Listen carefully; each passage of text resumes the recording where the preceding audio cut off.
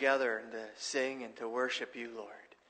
Thank you, Father God, for just putting that desire to invite you. Now, Lord, not only do we ask that, Lord, that you would be among us, but that we would enter into your word. We love you, Father. We just ask for your blessing upon us this morning. It's in Jesus' name we pray. And everyone said together, amen, amen. God bless you guys. You may be seated.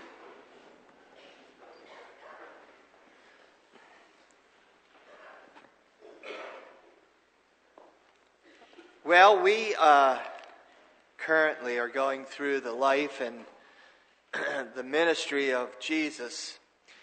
But because of, I don't even like calling it the holidays anymore. You know, because of the Christmas season. I love that. I'm just going to change up a little bit this morning. And I'm going to have you turn to the Gospel of Luke, chapter 1. And I've already blown it. I was supposed to make an announcement first. The IBS course that's coming up January, the announcement's this. If you have signed up for it and you have not received an email from us as of yet, probably was because I couldn't read your handwriting. Just saying.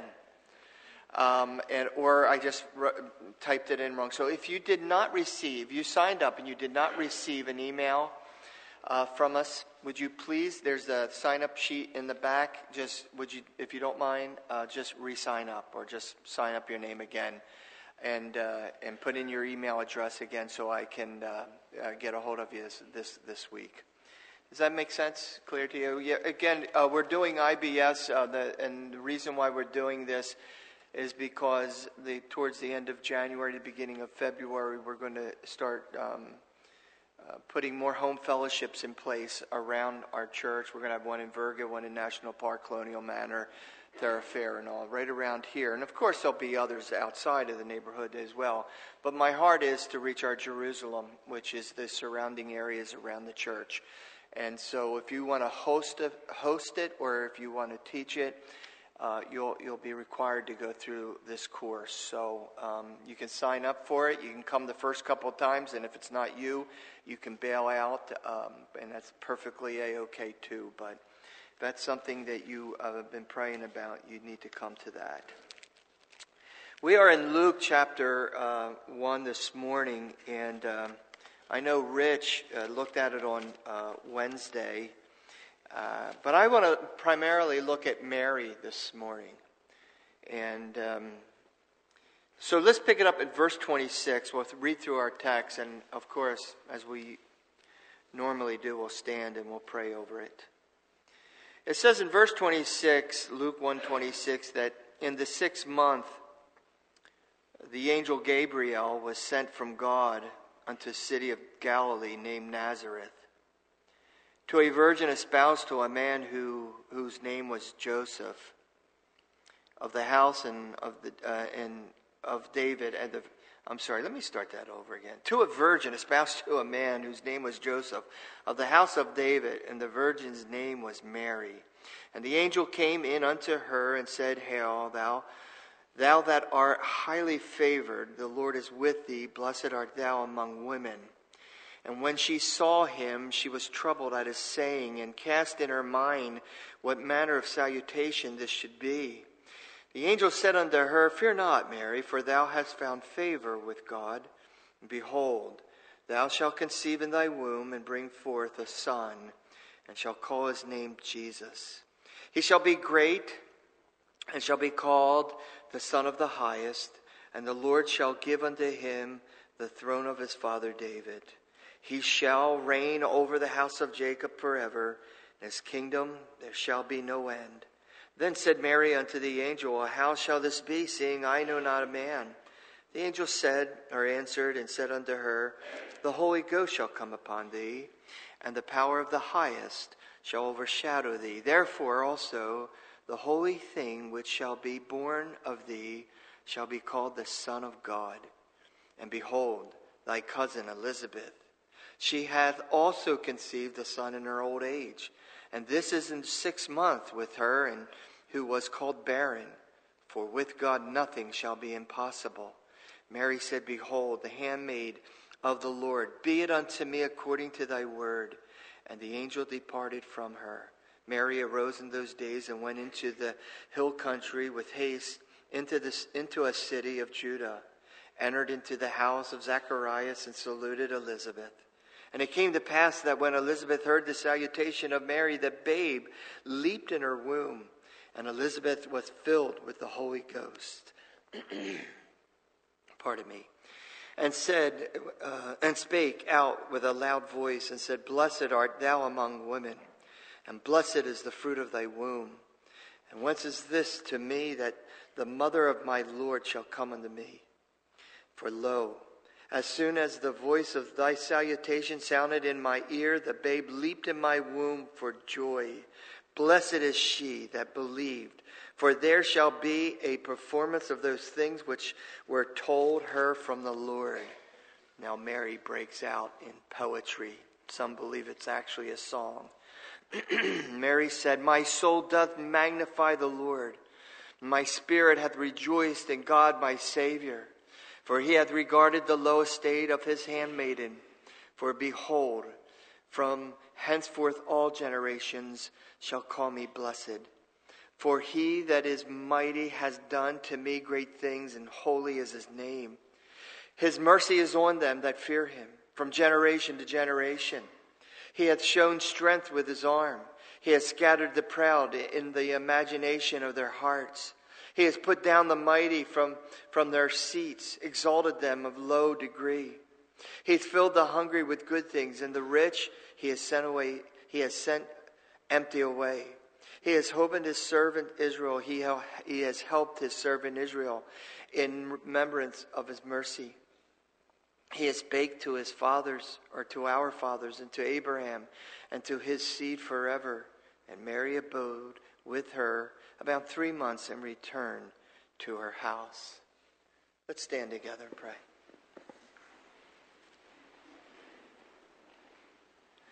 Father, again, we thank you for your word. And we thank you for your Holy Spirit.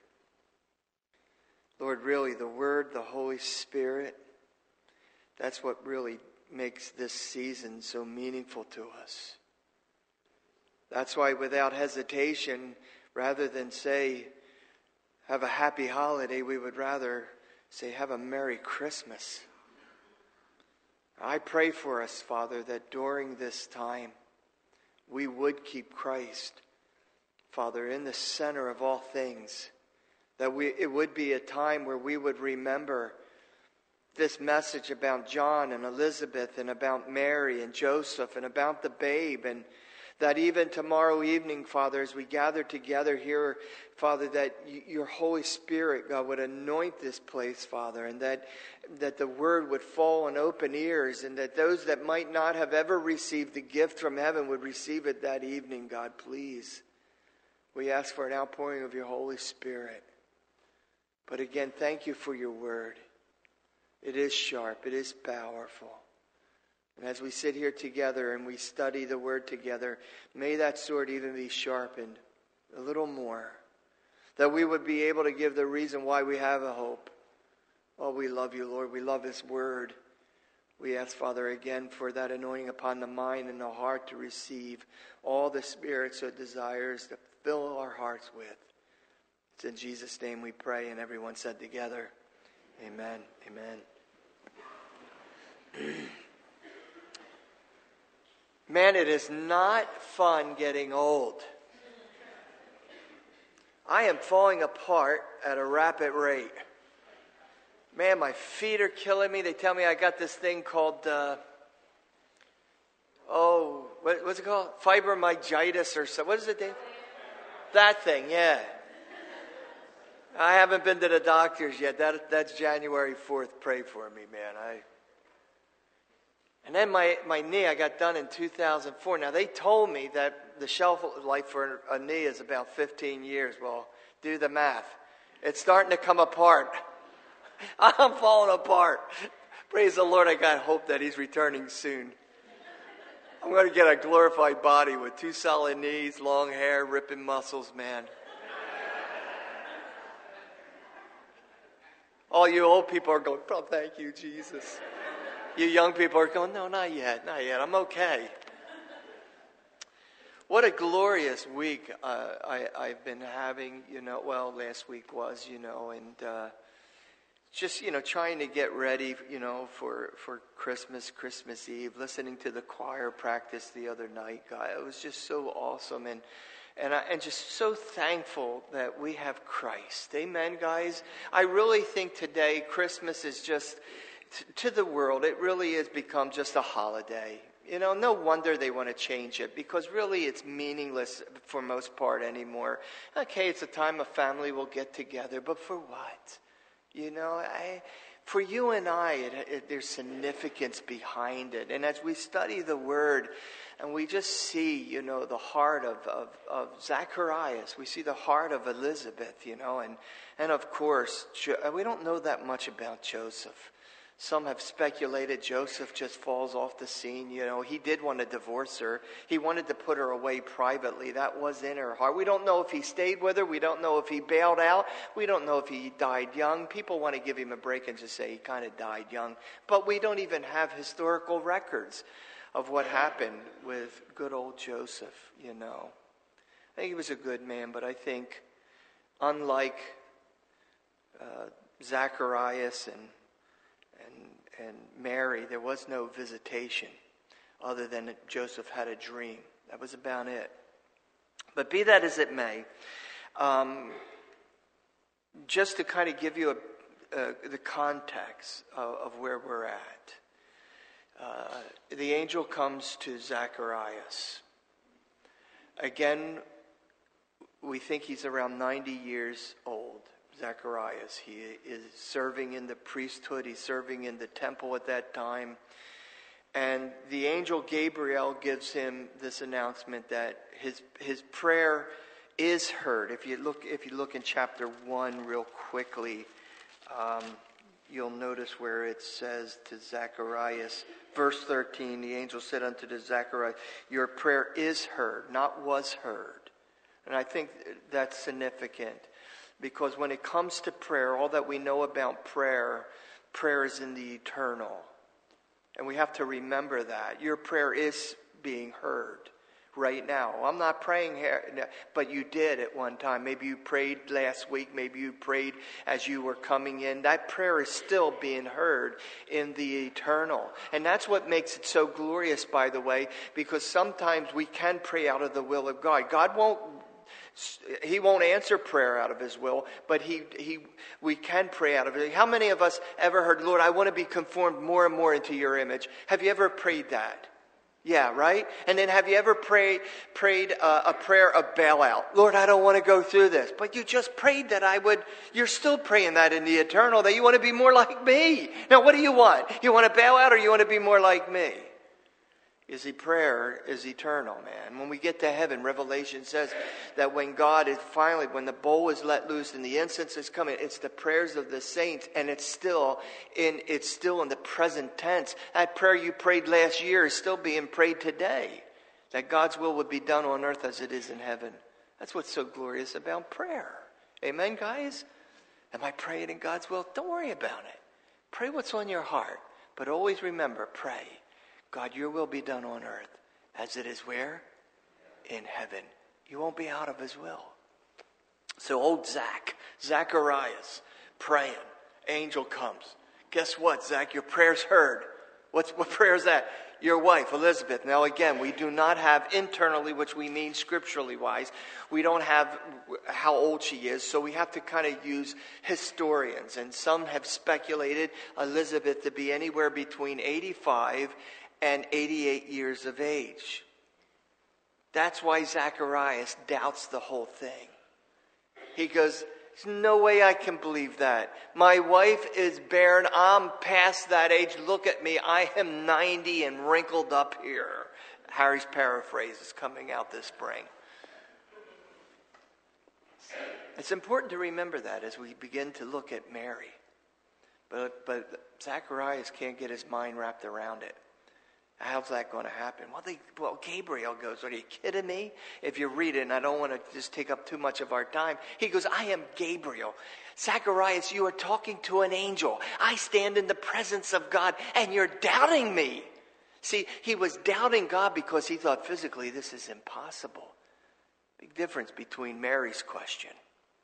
There's no way, okay, because you doubted Zach, then you're going to be dumb. You're not going to be able to speak. And from that point on, he had to use hand gestures. How do I know that? Well, in chapter 2, again, as they're ready to name the babe, the relatives come to the family and said, this is when John's getting circumcised. Hey, his name's going to be Zacharias, right? And so Elizabeth says, no, his name is going to be John. And the relatives turn around and said, well, this is off the chart. This isn't the norm. So they look at John, and it tells us there in chapter 2 that John has to use hand signals. Is it possible not only he was stricken with being dumb, unable to speak, but he couldn't hear as well? Because it does say he had to use gestures, signs. He had to say, no. He said, give me something to write with. So it's very possible that even Zacharias couldn't even hear at that time. So he wasn't using sign language and saying his name is John, but he did have to use signs of some sort. Well, after that, the angel, about 6 months into Elizabeth's pregnancy, the angel Gabriel, he must be the sort of like the birth announcer. He makes all the grand announcements when it comes to birth. He comes to Mary. And if you'll notice there, it says in the 6th month, the angel Gabriel was sent from God into the city of Galilee named Nazareth, to a virgin espoused to a man whose name was Joseph, of the house of David, and the virgin's name was Mary. You know, the critics today, even say that the word virgin there means a young lady. And in a sense, they are right, you know. But when you read the context in Scripture, you know that the angel who comes to a virgin, you know, to fulfill prophecy, is using the word virgin as a woman who's never had any intimacy with a man. Mary is somewhere between the age of 14 years old to 16. Some have even speculated even younger than that. I have a hard time getting my mind around that. But somewhere around 14 years old, the angel Gabriel comes to Mary and said, Mary, you know, you're a virgin. Now, the reason why I know it is a virgin and it is to be a sign, because a little later on, when she is having dialogue with Gabriel, she says, "How is this possible, seeing that I don't know a man?"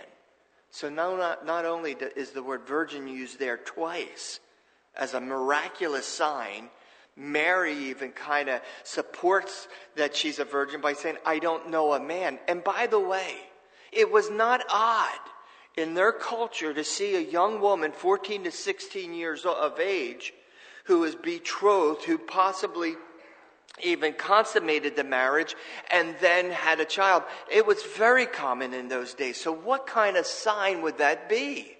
No, she was a young lady raised in a godly home, raised where the Word of God was so prevalent, where worship, and I'll bring that out a little later in our message here, but she comes from a godly home. And the Gabriel comes to a virgin, and the idea of a virgin, it would be a sign. Isaiah chapter 7, let me read this to you. 7:14 says, "Therefore the Lord himself shall give you a" what, gang? A sign. What kind of sign would it be if it was just a young lady who was pregnant? Wouldn't be a sign at all. There was plenty of people there, you know, in the area that was pregnant at that age. It was just a common practice. "Behold, a virgin shall conceive and bring forth a son, and you're going to name him" what? Emmanuel. Again, interpreted, God with us. So Isaiah is saying, look, Mary, you're chosen because you have chosen to live a life of purity. You've chosen to allow God to work in your life. And so she indeed was a virgin, and that was the sign. So be careful of the critics, gang. There's plenty of them out there today who want to take away the miraculous. Amen, guys? Well, let's follow down. Oh, and by the way, what's this idea with betrothed? See, in their culture, there was sort of like, how can I put it, 3 stages to this whole thing of what we would call marriage today. Most of them were prearranged. Mom and dad got together with a couple next door and says, I like how you're living, you like how I live. Hey, if we have some kids, you want to kind of pair them together, If you have a girl and I have a guy. And so that little Johnny and little Mary starts growing up together and say, yeah, this might work. And so they go into a legal document where they call it a spousal, or they'll call it betrothalment. That was a legal document.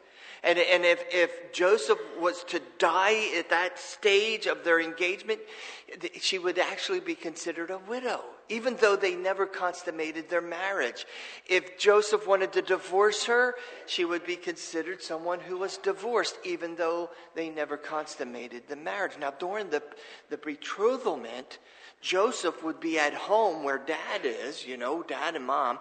He's building an addition on the side of his house. So when he's all done preparing, for his betrothal spouse, I guess is the way you would put it. Once he's done, he would go then to the gate of her city, and with a loud voice, with a loud shout, he would say, "Mary, I am ready."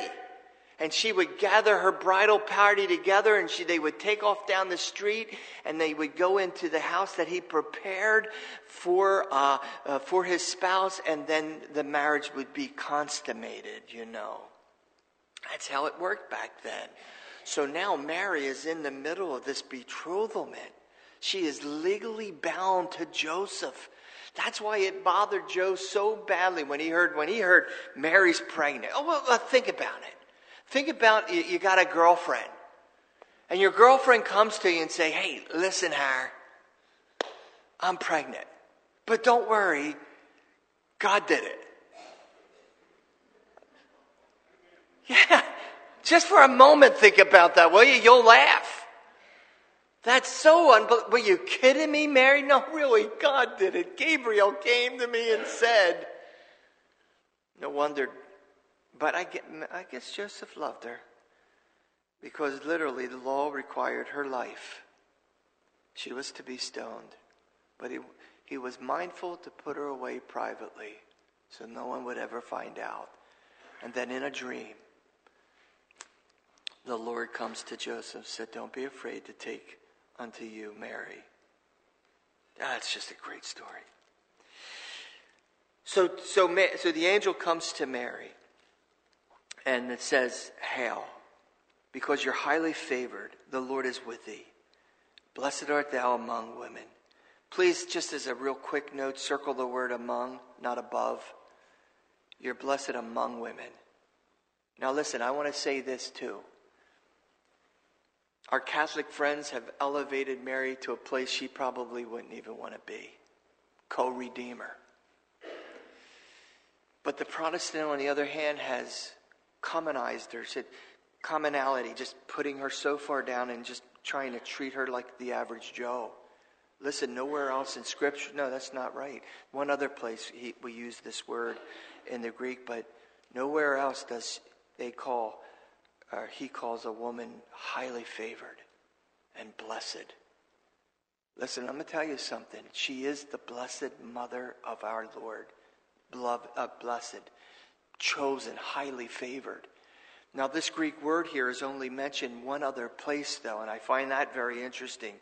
In Ephesians chapter 1, verse 6, it says, "To the praise of the glory of his grace, wherein he has made us accepted in the beloved." That word accepted is the same word, highly favored. Mary was highly favored. And so are you that have been accepted in the beloved. You're accepted, though, if you read that carefully, you're accepted because of the grace. Unmerited, unearned, undeserved favor, that's what makes us highly favored. And that's the only reason. But there was something about Mary. And I'm going to point this out to you in our closing. But she was favored for for several reasons. The idea that the angel would come and say, hail. That word to hail. The word hail literally means it's okay. She's startled by this vision. It says in verse 29 that when she saw him, she was troubled at his saying and cast in her mind what manner of salutation this should be. This isn't a greeting you get every day. The angel said unto her, don't be afraid. So that tells me that maybe just, she's troubled. The word there too, where it was used, her heart now is shaken. It's palpitating. He's saying, it's okay, Mary. You've been favored by God. Behold, thou shalt conceive in thy womb and bring forth a son, and you shall call his name Jesus. Now, we would use the word Jesus. If it was written out in the Hebrew, it would be Joshua. But literally, the name of Jesus means Jehovah is salvation. From the very get-go, she's starting to put it all together that God's going to use her for a glorious reason. And Jesus is salvation. Jehovah is salvation. Listen, guys. When he uses that word name, he's not using the J-E-S-U-S. When we pray that it's in the name of Jesus, how many of us finish our prayers that way? Just to raise a hand. In the name of Jesus, right? But you're not praying the name of Jesus, J-E-S-U-S. The Greek word for name there is onema, and it's a very powerful word. It literally means what the name stands for, not the name itself. That he is omniscient, he's omnipresent, he's all powerful, omnipotent. He has the attributes of God. Everything that you see in God is in this child now. And his name is going to be, you're going to call him Jesus, or the Hebrews will call him Joshua, but his name is going to be the name that's above all names. There's no other name given unto man whereby they can be saved. It isn't just J-E-S-U-S. It is the onema of God, and it's what he stands for today. That's why when we celebrate Christmas together, and we talk about the Lamb of God that takes away the sins of the world, when we start talking about the power of God, it's all encapsulated in the person of Jesus. It is the gift of God to mankind. Not just this little baby, and I'll be dealing with that tomorrow night. He wasn't in this... How many of you guys have a manger? Raise your hand, you have a manger at home. Don't tell me you light it up too. Has it got hay in it? Has it got little nice furry animals all kind of around? You got this cow that looks like it just came down from heaven. Camels that look nice and clean. Don't worry, I have one. I'm not going to rain on it too badly. They're not scriptural. He stayed in it's called a cliteum. It was like almost like a stone trough with rooms above that were carved out of stone. And then the inn up there where it says he found no room for it. Jesus was more likely born on the streets, not in a stable. He was placed in a manger, which was a stone trough. We've got some really messed up ideas of what Jesus was born into. She bared that child probably on a stone street, laying on her back or squatting. Jesus was born on a stone. He wasn't born in this little nice, comfortable, clean straw where even the mouse are praising him. I'll deal with that tomorrow night. You'll throw away those manger scenes yet. No, I'm not. No, don't do that, please, because my husband threw away my manger scene. Now, just... Joe Foch told me he had one, so if he has one, I can have one.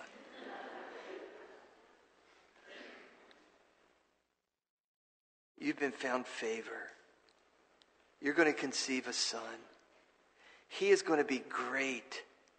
Shall be called, notice, the Son of the highest God. He is going to be the Son of God. And now her wheels are spinning. The Lord shall give unto him the throne of his father David. Has to be through the throne of David, because prophetically the Messiah is going to come through that lineage of David. He shall reign over the house of Jacob. How long? forever. His kingdom, there shall be no end. I know we can read through this and we can hear the Charlie Brown story going off in our head, but what he's saying here, he is going to be the Son of God. He is going to be God, and when it comes to his throne, it will last throughout eternity. That's who you're giving birth to, Mary. No wonder in verse 34, Mary said unto the angel, how shall this be? I'm a virgin, man. I don't know a guy. I don't know a man.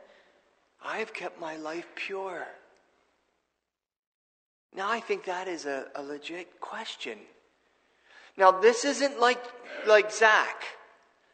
Zacharias is looking at his frail body at 90 years old, and he's looking at Gabriel, who comes from God, stands in the presence of God, and says, no way, this is never going to happen. Look at this old guy. That's not what Mary is asking. And I think it's legit. He said, well, how is this thing going to happen? What are the nuts and bolts? I'm okay with it. Tell me how it works. That's why Gabriel responds. He doesn't respond to Zacharias. He just says, oh, Zach, you don't want to believe me? Okay, you'll be dumb.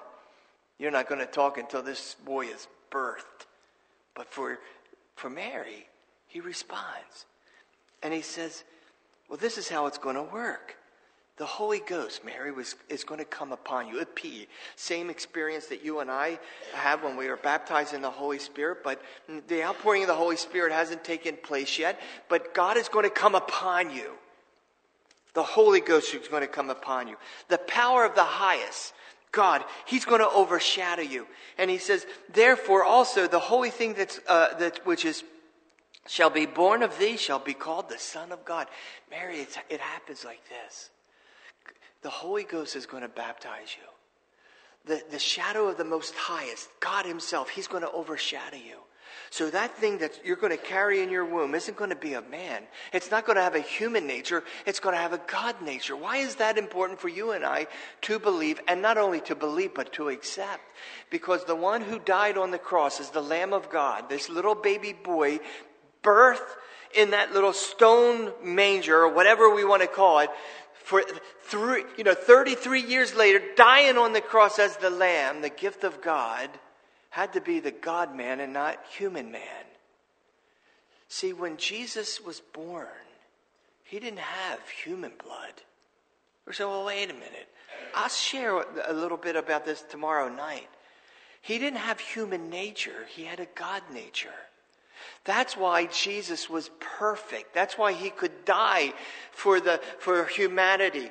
That's why, listen folks, all our sins, past, present, future, placed on a perfect lamb. If He was just mere man, if Mary was just a young woman who had relationships with some other man, if He was just a human being, He would have never been able to bear our sin on the cross.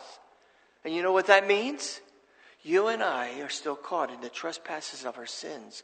And we are still today doomed for hell, God's judgment.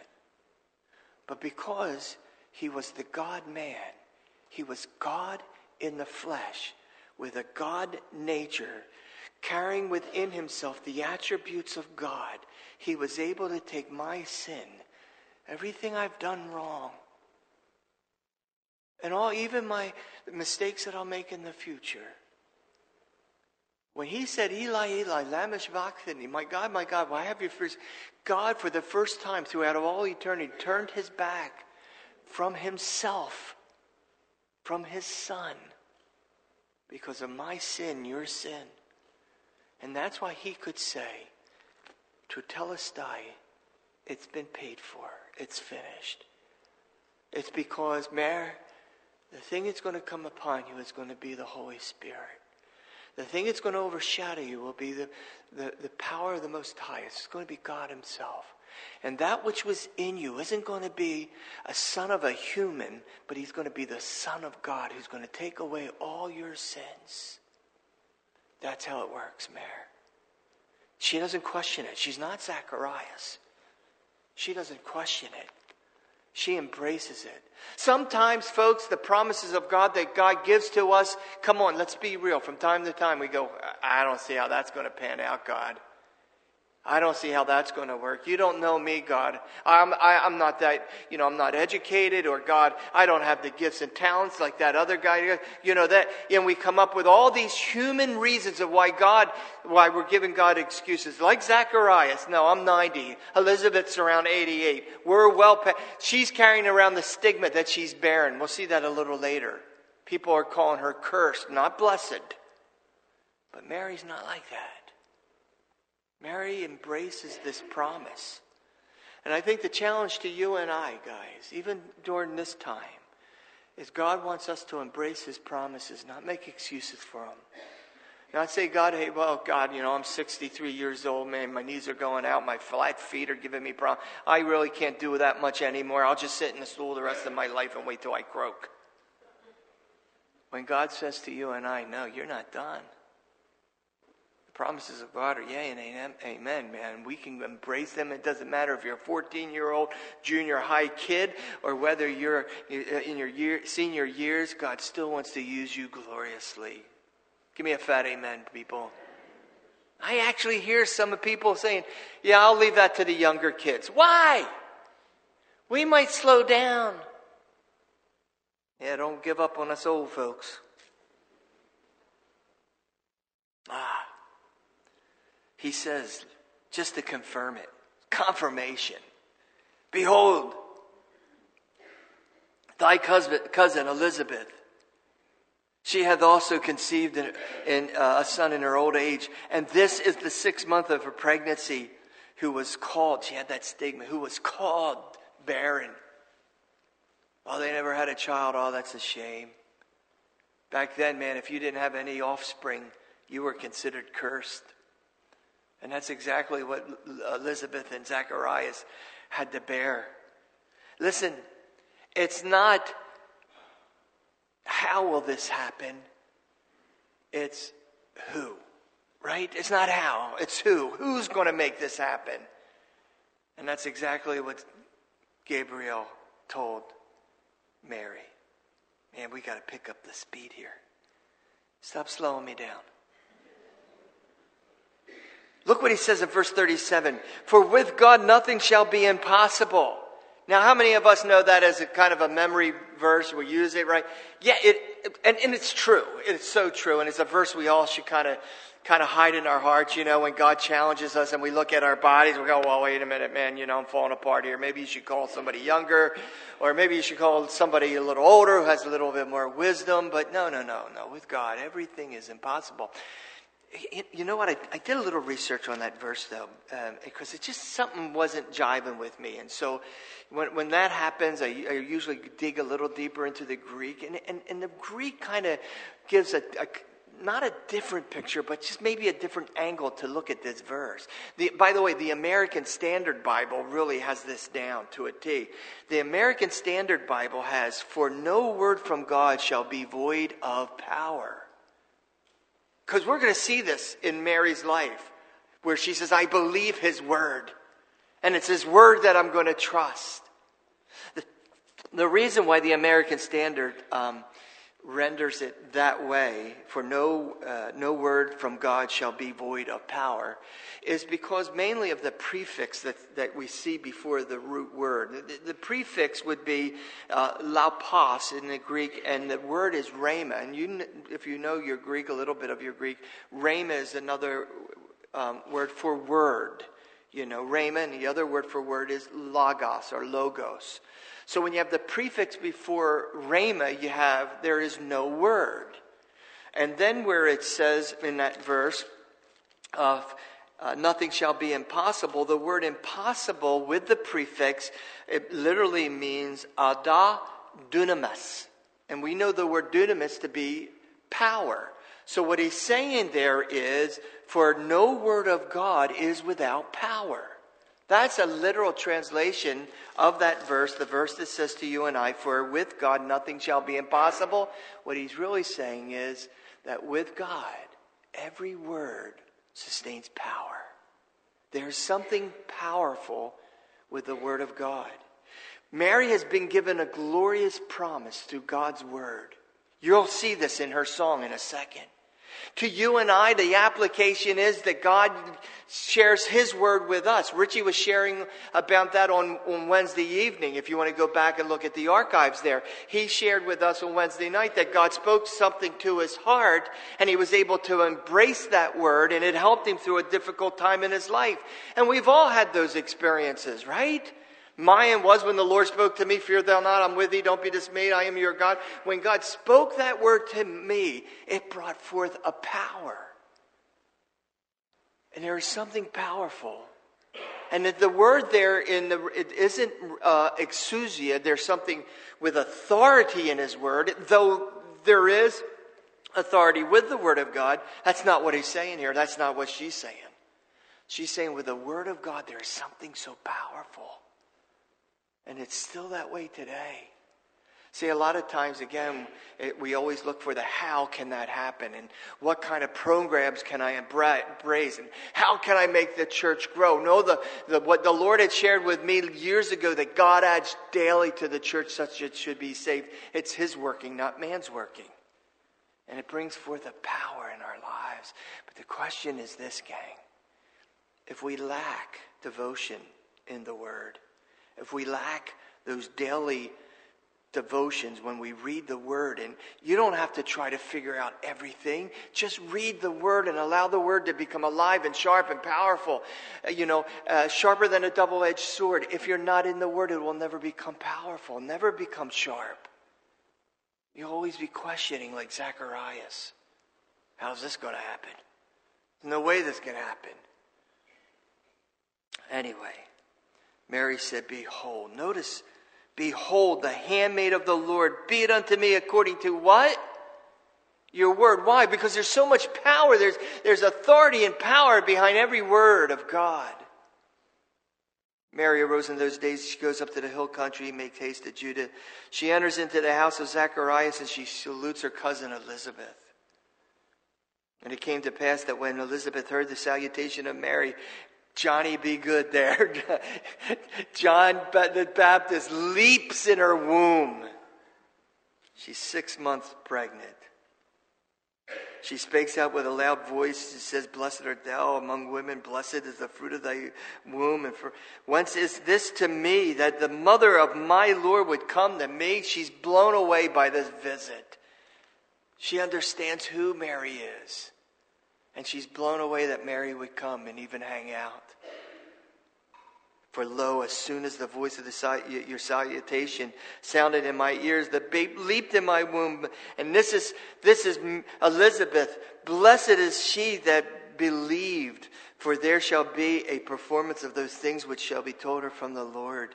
And Mary said, my soul doth magnify the Lord. Now, there's a debate amongst the scholars of when this song starts. My gut is it started here. The poetry, whether it was just a piece of poetry or whether this was a song and then or it became a song, it really doesn't matter. I just want you to see Mary's heart in this. Number one, it says, my soul does magnify the Lord. And number two, my spirit hath rejoiced in God my Savior.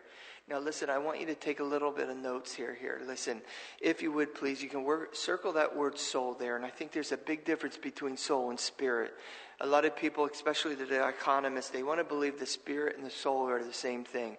I disagree. I think they're completely separate. See, the word there in the Greek where it talks about her soul is the same word you and I would get psyche. It's her emotions. It's her joy. It's her, maybe depression. It's sadness. It's mountaintops. It's valleys. It's our experiences emotionally. Sometimes when we go through some songs where our hands are up in the air, we say, man, I was so affected. Well, your psyche was. But in verse 47, where she uses the word soul, that's pneuma, that is the place where the Holy Spirit indwells. That too can be affected. What she's saying, this news that was brought to her, that the Holy Ghost is going to come upon her and that the shadow of the Most Holy is going to overshadow her, that in herself has caused her whole being, her psyche, her soul to begin to rejoice in God. And I believe that both can happen. Individually, where my emotions are stirred, nothing wrong with that. But there's something a little deeper. When the soul is affected, the place where the Holy Spirit now resides. He's living in you. It's the place where you were born again. It's the place where God's Spirit came into your spirit and you were dead and caught in the trespasses of sin. And now you're alive unto God. That's why you say you don't go by your psyche, whether you feel like you're saved or not. It's within a soul. And that's why I always say to you guys that when you're born again, you're never in question of that again. Now, do we ever struggle with it? Yes, we do. But a born-again Christian never doubts his salvation. He doesn't. He wonders why God would save the like of him. He even might question, can I lose it? Which I don't think you can. But deep down inside, you ask a young believer, are you saved? Oh, yes, I am. Well, how do you know? Well, I don't know exactly how I know, but I know because I know I am born again. And if I were to die tonight, I'd be in the presence of God. Man, when I first became a Christian, it wasn't until later on that I got messed up with the church that I started questioning things. But deep down inside the believer, because of his soul has been raised to life, he's been born again, he now experiences a hope that surpasses human understanding. Amen? That's what's happening with Mary here. And I'm going to read through this and I'm going to try to wrap this up. It says, in verse 48, for he hath regarded the low estate of his handmaiden. For behold, from henceforth all generations shall call me blessed. For he that is mighty hath done great things, and holy is his name. His mercy is on them that fear him, not afraid of him, not scared of him, not like a phobia where I can't come to God, but there's now a reverence. And God shows great mercy to those that reverence him. That's the beginning of knowledge, isn't it? God never wants you to be afraid where you're afraid to come to him. But he does want to come to you like a Moses. Take off your shoes, buddy. You're on holy ground. He goes on, or she goes on in her song. He said in verse 51, he hath shown strength with his arm. He has scattered the proud in their imagination of their hearts. He's put down the mighty from their seats and exalted them of low degree. He hath filled the hungry with good things. He's made rich. And the rich he has sent empty away. He has helped his servant Israel. He's remembered his mercy as he spoke to our fathers, to Abraham, and to his seed forever. This is a beautiful song. And if you were to take time and really go through it, you would discover there's over 15 quotes out of the Old Testament, out of the Torah. She's quoting the prophets, the Old Testament prophets. Somehow, and this is why I bring this to your attention, but somehow she is filled with Scripture. For her to come out with this song and just being full or swamped with Scripture, where did she get those? Well, maybe she went to school. No. See, mannerisms and customs teach that women back then, especially at this age, they didn't go to school. They were prepared for other things. They didn't go to rabbinical school. And very reputable scholars say that most likely Mary could have been illiterate. 14 years old, illiterate, and yet she comes out with a song like this. How did that? Doesn't that bug you sometimes when you find, well, then if she was illiterate and she didn't know, so I dug a little deeper. This is pretty cool. See, we get Mary's dad's name, Joachim. We get that from Scripture through genealogies. Women weren't normally named in genealogies, so we don't have any idea scripturally, internally, what Mary's mother's name was. So we kind of go and we start to look for what we call external evidence, which would be what we find through different writings. Whether they would be people like Josephus or Eusebius, some of these church historians. And what I found out was very, very interesting. What I found out, and this comes, even before Constantine came into Israel, for you historians. This is around the 2nd century that we discovered that Mary's mother's name was Anne. And the historians say that Joachim and Anne were very godly parents, almost unusually godly is how one commentary put it. That they were known for their house to be filled with music and scripture verses, and most likely the reason Mary's faith was like this and she was filled with scriptures because it's something she was raised in. Her home was saturated with worship and with praise and adoration towards Jehovah.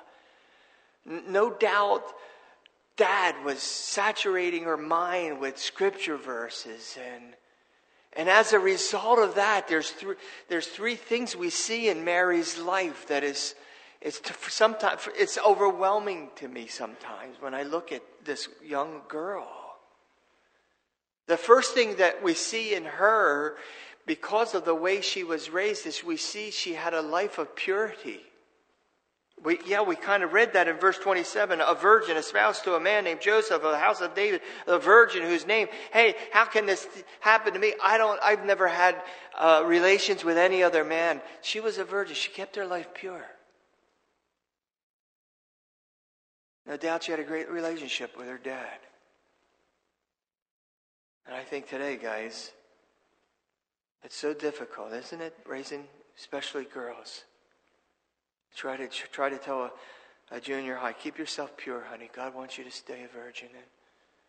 And you just think, man, I am fighting a losing battle with the internet, with what public school teaches today. And just the way our culture is telling us to embrace certain lifestyles. These are 14-year-old girls. And when a dad is absent from their lives, not challenging them and not giving them the word, what fighting chance do they have to be like a Mary? To live a life of purity. Listen, the only way is for, I don't care how old you are either, a young woman or a young man. The challenge is even to young boys. Keep yourself pure. You don't have to experience sex. I read this very disturbing. I get these articles, mental health journals. I started getting them went back when I became involved with police chaplaincy. But kids are experiencing pornography at the age of 10 today, even younger. But right now, the majority of the young boys at the age of 10 are viewing it through their iPhones or what other means they have. And then dad's taking them to church and putting them into Sunday school. And the only fighting chance that our young people have today is through the Word of God. Why? Because the Word of God has power. Yet again, it's not who. It's not how, it's who. It's the Rhema and the Logos. It's the power. You know, in Psalms 119, when I was going through this, of course, it's a familiar verse, but it says, Wherewithal shall a young man cleanse his ways? By taking heed thereto according to thy word. Your word have I hid in my heart, that I might not sin against thy commandments. Your word have I hid in my heart. It's the word. So she lived a life of purity. And I believe it's because her parents had a house where it was saturated with worship and praise. It was a place where it was just saturated with the Word of God. You know, it says in Colossians, see if I can dig this up real quick. Let the Word of God dwell in you richly. Some have even translated that word dwell to mean home. Let the Word of Christ dwell in your homes, in you richly, with all wisdom, teaching admonishing one another with psalms and hymns and spiritual songs and singing grace in your hearts to the Lord. Listen, I can see the difference between Irma and I. She's not here, I'll talk about her. My wife was raised in a very godly home. A lot of you ladies know my mother-in-law, this sweet little German woman. But her house was always a house filled with mom singing hymns, where dad prayed at the meals, where dad encouraged his kids to stay true to the word. My father-in-law was an elder in a church, I think the whole time I knew him. And I wasn't raised that way. How many of us was not raised that way, right? So it's important now that we fill our homes with songs and spiritual hymns and letting the Word of God dwell us richly. That's what gives these kids a fighting chance today. I get it. Not everyone can send their kids to Christian school. Not every parent is called to send their kids to Christian school. And I get that. It's foolish for anyone to think that everyone should. But if you're not embracing them in home with the Word, then you're sending them into a battle with no sword. You're sending them into the battle with no way to protect their hearts. Not only did she live a life of purity, but also she trusted the Lord implicitly, without any reservation. If you notice there where it says in verse 38, Mary said, "Hey, behold, the handmaid of the Lord, be it unto me according to your word." That's trusting the Lord without reservation. At 14 years old, being a virgin, yeah, Lord, if this is what's going to happen, and it's not so much of how, but who's going to do it, I'm in. And that's something we could trust. We could teach our children even today. We can teach each other, can't we? Trust in the Lord with all your heart. Don't lean on your own understanding. In all your ways, acknowledge Him. We can encourage one another. And then lastly, if we look down there in verse 45, blessed is he. This is Elizabeth. Blessed is she that believed, for there shall be a performance of those things which will be told her. Lord, she believed the Lord wholeheartedly in her heart. As difficult as this was going to sound, unlike Zacharias couldn't get it because he was just looking at the physical frame. But Mary, she didn't. Mary looked at the Word of God and realized that with God everything is powerful, that His Word contains all the power I need. Maybe that's where you're at today. Christmas can be a difficult time. Richie, if you'll make your way out, buddy. Christmas can be a very difficult time. I said this last week too. And not realizing, I had a couple folks in the church that were going through it. Some of them were dealing with cancer, and not too long ago, a dear friend of mine just lost her 10-year-old daughter to neuroblastoma.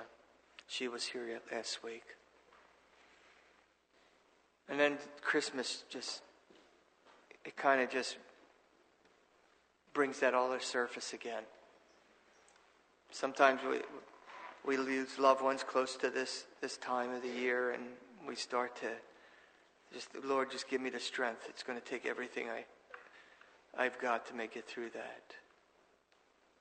Listen, I just want to tell you that if you look at yourself like Zechariah looked at him and his wife,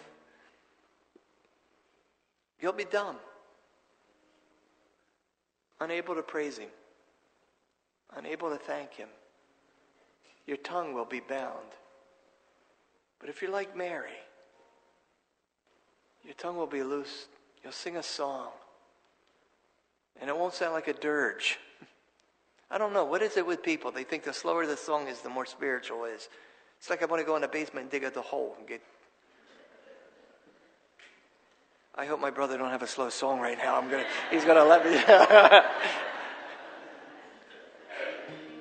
Oh, my soul doth magnify the Lord. You think she was just going, oh, I'm so blue.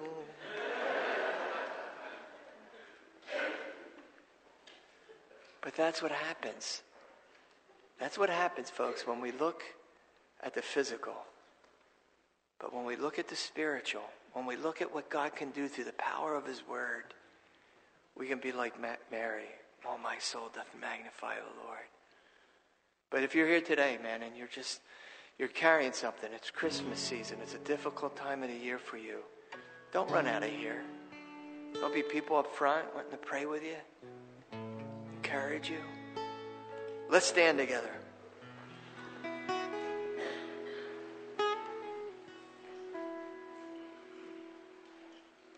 See you tomorrow night, yeah? Bring a relative, bring a neighbor.